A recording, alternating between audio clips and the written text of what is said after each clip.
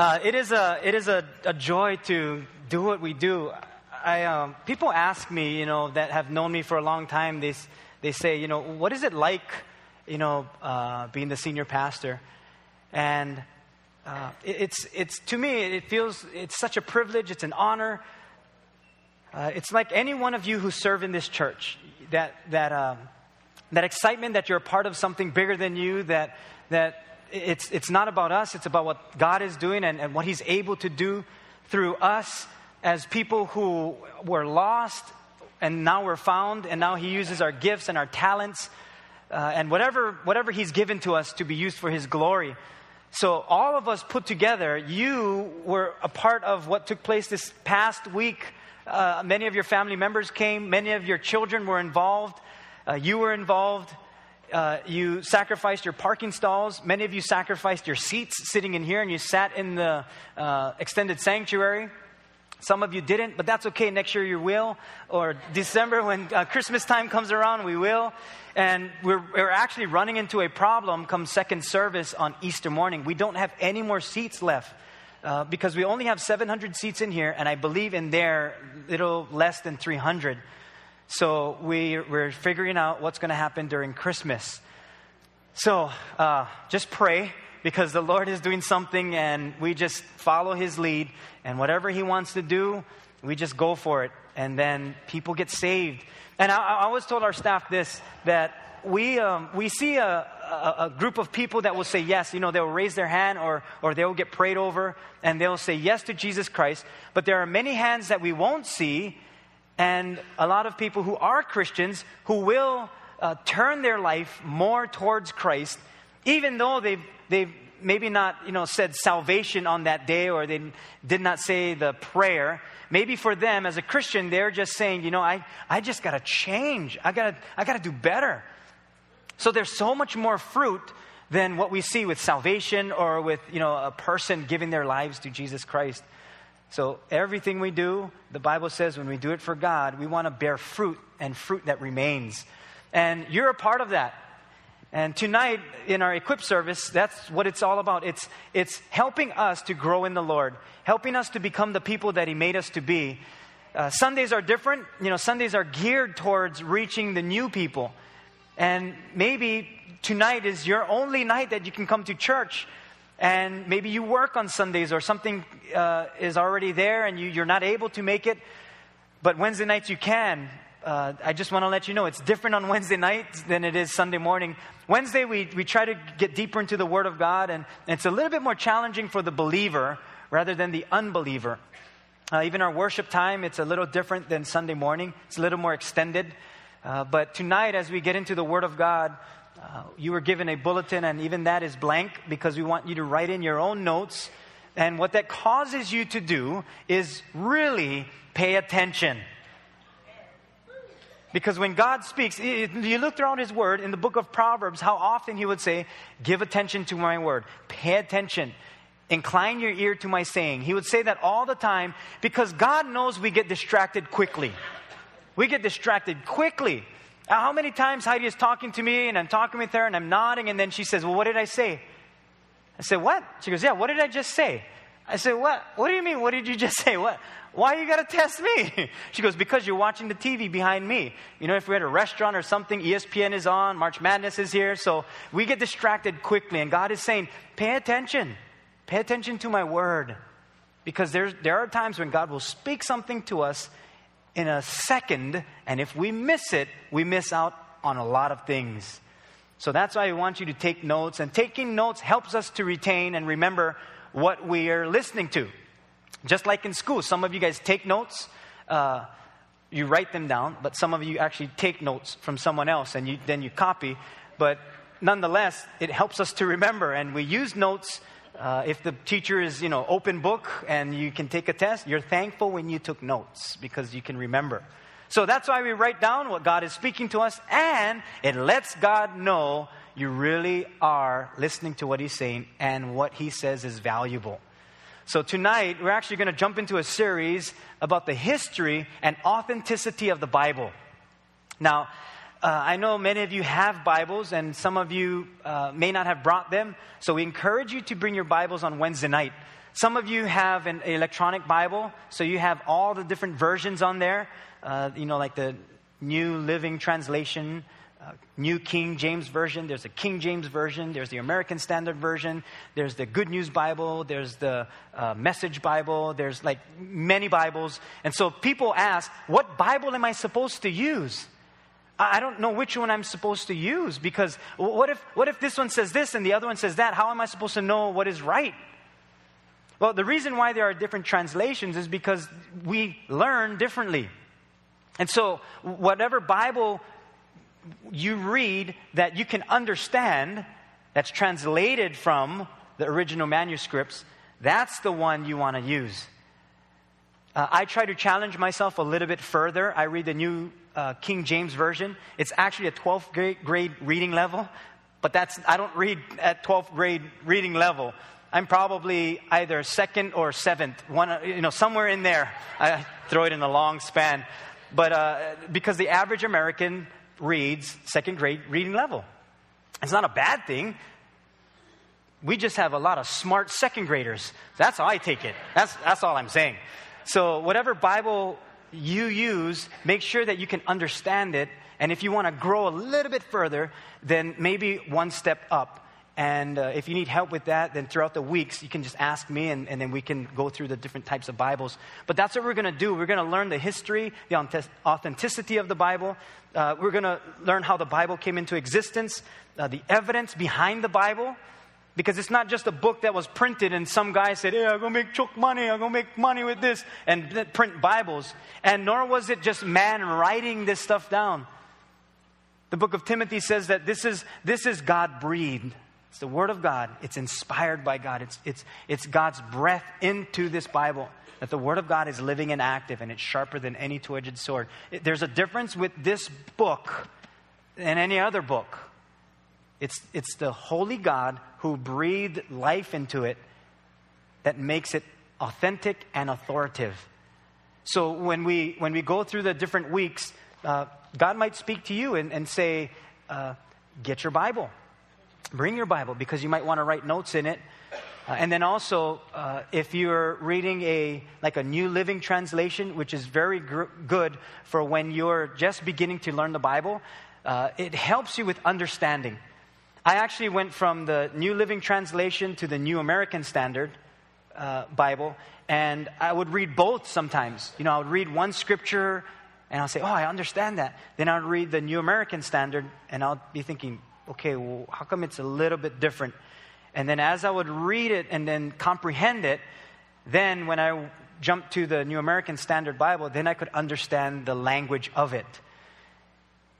The King James Version, that's the one with the thy and thou, and some people will stick to that, and that's okay. But I couldn't understand it because I don't speak like that. Many of us don't speak like that today. I don't talk like that to Heidi. Some people actually use the Pidgin Bible, and they understand. They'll read it and be like, oh, I can read this. This I can read. I can understand this. So it works for them. But really what makes this and this grow in the Lord, or us understand the Bible, is the Holy Spirit.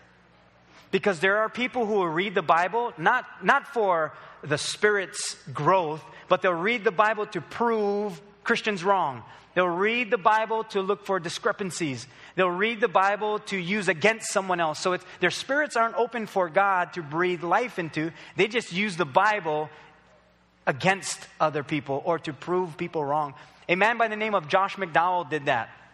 He tried to prove the Bible wrong, and he even went as far as archaeology. That he looked for all the places that the Bible said these things happened, these things took place, the battles that took place. And he was a non-believer, and he said, I'm going to prove the Christians wrong. I'm going to prove that this Bible is wrong. Well, he is one of the best at evangelism today for the gospel of Jesus Christ, because the end result was there's no way that this Bible is wrong, because it was just too accurate. He was amazed at finding artifacts that the Bible said would be there. He was amazed at the battles that took place, and when they did excavations, that they found certain things. And there was no way for him to shake that. And he came to know the Lord because he was trying to prove God wrong. And sometimes we try to prove God wrong, and it's just not going to work.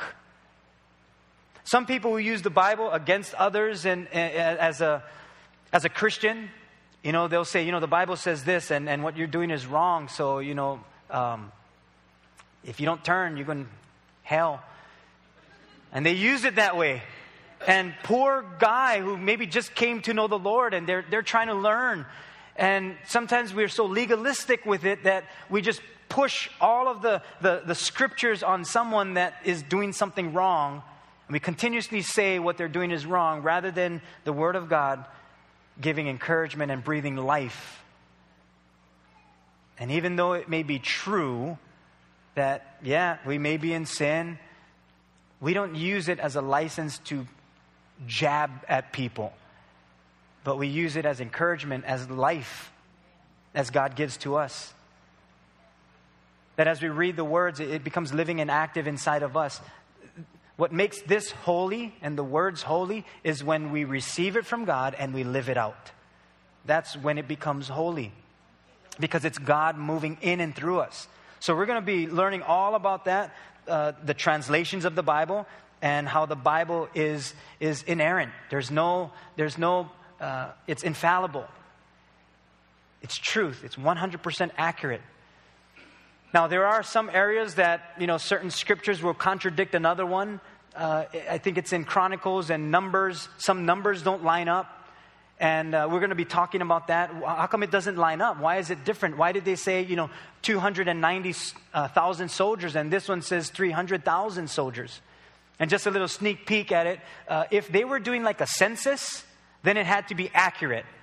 But if it was just, last week, 300,000 warriors, and only had 290, you're just rounding off. So it wasn't like a tax record that they had to keep record of. So those are some things that we're going to be looking at, why it didn't match up. And then how the Bible brings us to life, and why is it different than every other Bible. There's this man in Canada, and this article, that there was a television talk show where a preacher was invited to do like a debate. And he sat there, and these other guys just ripped him apart because he didn't really know the Bible. And as they were just asking him question after question and saying, but what about this? What about that? He wasn't prepared. And he didn't have enough in him to actually say, okay, this is what the Bible says, and this is what it means.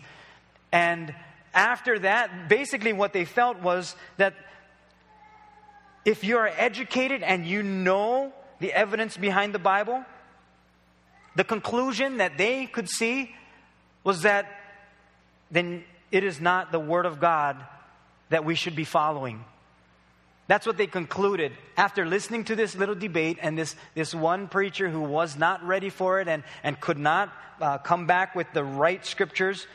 People just felt like, no sense, follow God. If a preacher can't get it right, how can we? That was their conclusion. And I thought, Lord, we don't want to be a church that does not understand what we're reading. We want to make sure we're understanding what we're reading. We want to grow in the Lord. We want to grow spiritually. And so a couple things that we want to look at, the existence of the Bible and its accuracy, of course, the manuscript evidence, and the reliability of what was recorded. Luke was one of those that he recorded certain things because he wanted to make sure what the disciples and whoever was going to read it, that it was accurate. Because he was a historian, and he wanted to make sure that as the years went by, that this is what took place. And he even wrote that this is what I've witnessed. I want to write it again so that you can know its accuracy. And then I also want to help you grow in the Lord. That together we would be built in the Lord to have the confidence of the authenticity of the Bible. Because you're going to hear things on the news, you're going to read things on the internet, and you're going to have people come to your door. You're going to have people say, if this is true, then why did this happen? Why did this? And so you want to make sure it's accurate. I remember one time I was coming home from lunch, and this is years ago. I came home from lunch for lunch, and Heidi was in the house, and all of a sudden I hear a knock on the door. Heidi! And Heidi hides. I'm like, what are you doing? She goes, that's the lady I was talking to you about. I said, what lady? She goes, the one that was talking about, the Bible and things. Tell her go away. I said, what? So I went outside, and here's this cute older woman and just standing there. So and she goes, oh, hi, I was looking for Heidi. And I said, oh, and who might you be? And she said her name. And I said, oh, it's so nice to meet you. I said, I'm so thankful that you came by. I'm so thankful that you came by. But we believe in Jesus Christ, and we believe that God is who He says He is. We believe in the Holy Bible. We believe that God is the Father, that He gave us His Son, and then also given us the Holy Spirit. And they're 3 in 1. So that's what we believe. Oh, that's good. But do you know in the book of Hebrews it said, I understand. I said, I appreciate you coming, but I'm going to ask you very kindly. You're a wonderful woman. If you are not to come back and talk to us about what you believe, because it's wrong. What you're saying to my wife is not accurate. And she says, yeah, but I said her name. I said, I hope you hear my heart. We appreciate you as a person, but we already go to a church. We believe in Jesus Christ, and I love God. And so thank you for stopping by, but you don't need to come back to this house. You don't need to. And I was trying to be as nice as possible. And so she said, okay. I said, okay. Next week, she comes back. Same thing. So I hide. No, I didn't. I went outside, and then we talked for a little while, and then she never came back. But I was just trying my very best because it's hard. You're trying to be nice to people, and you're trying to be a Christian.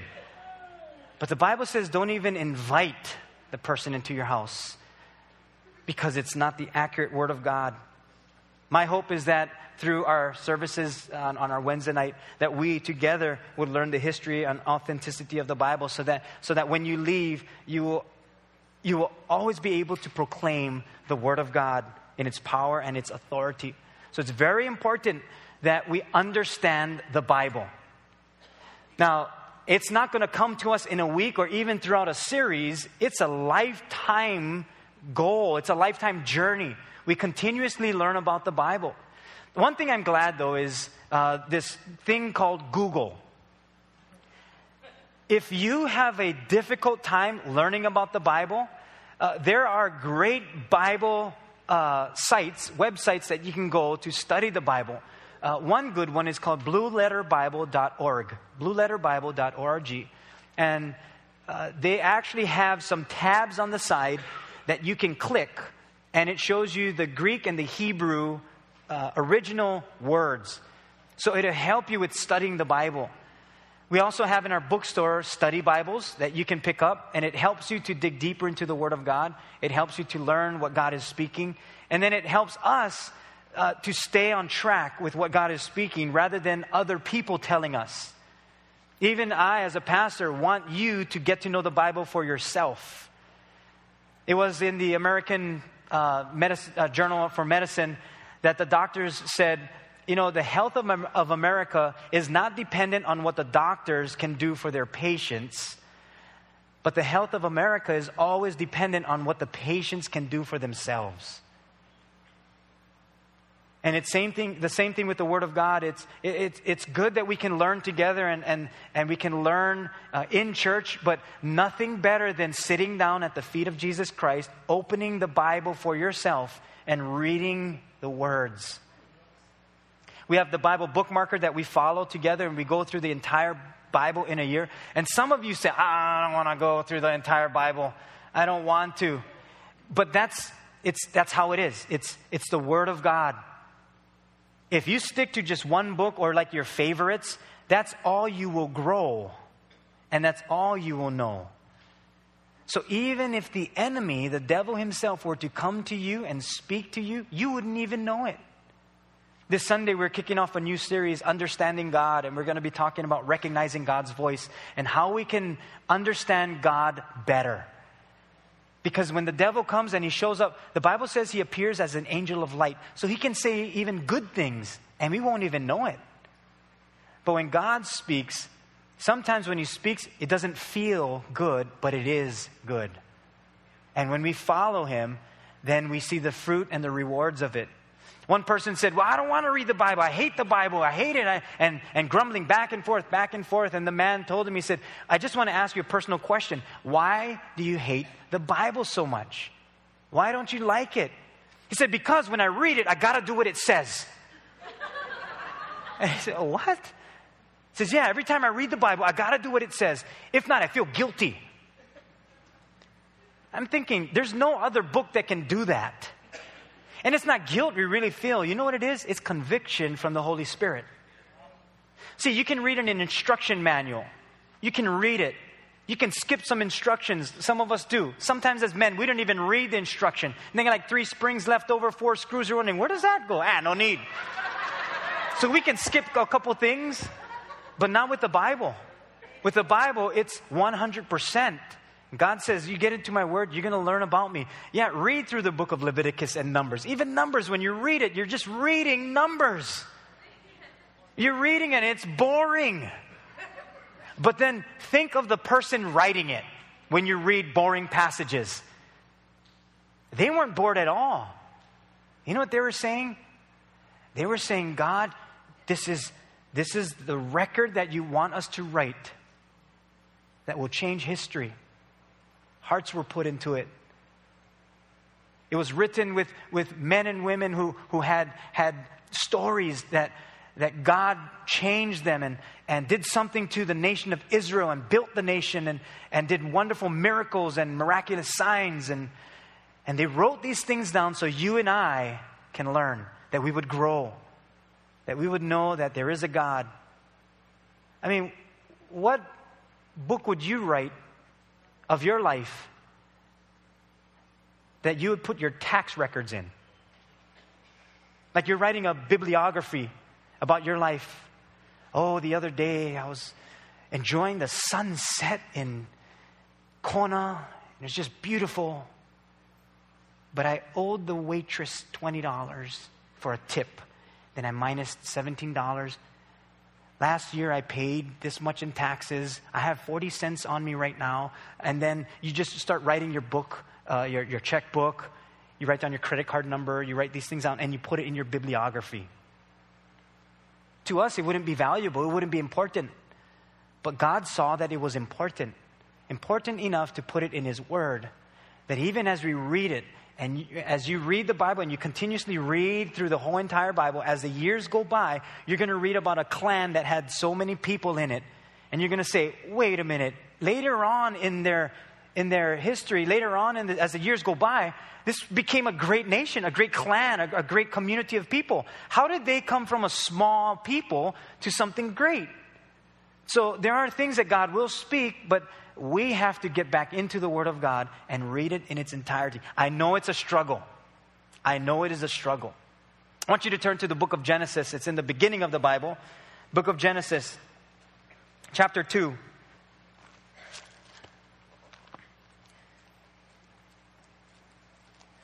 And this is in the beginning when God was creating. And then He created, remember the Garden of Eden? God put in the middle of the garden the tree of life.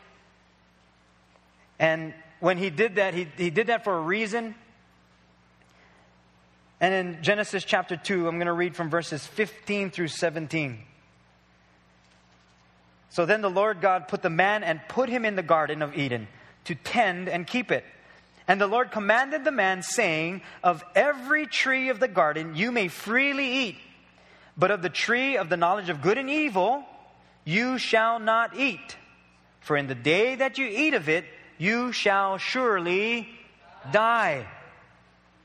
Then he continues in chapter 3, verses 1, and I'll read verses 1 through 8.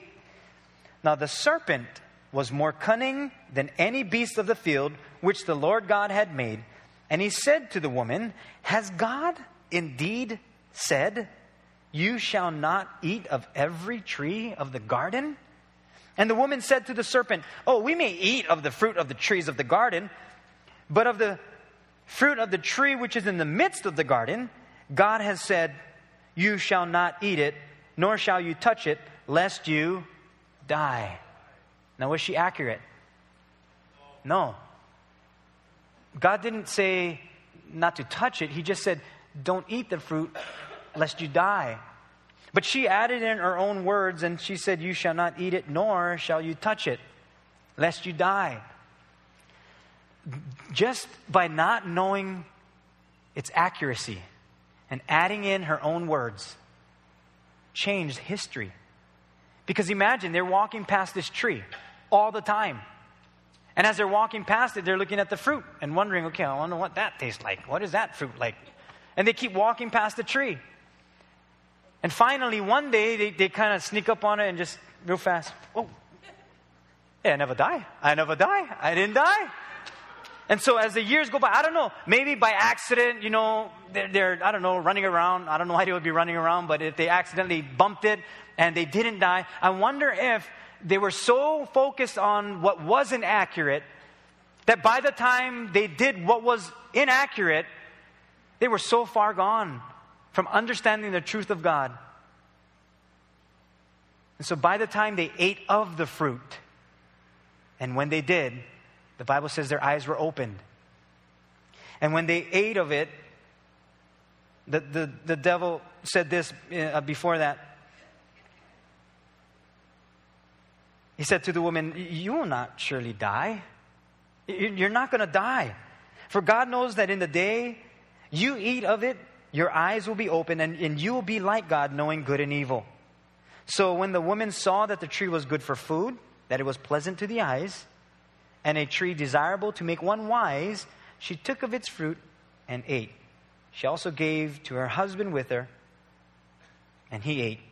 And the eyes of both of them were open, and they knew that they were naked, and they sewed fig leaves together and made themselves coverings.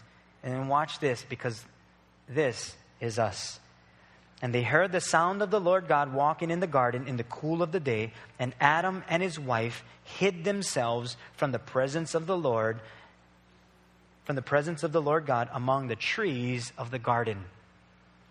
How often we'll hear a little bit about God, we'll apply just a little bit about what the Word of God says, just enough for us to kind of have this thing called salvation.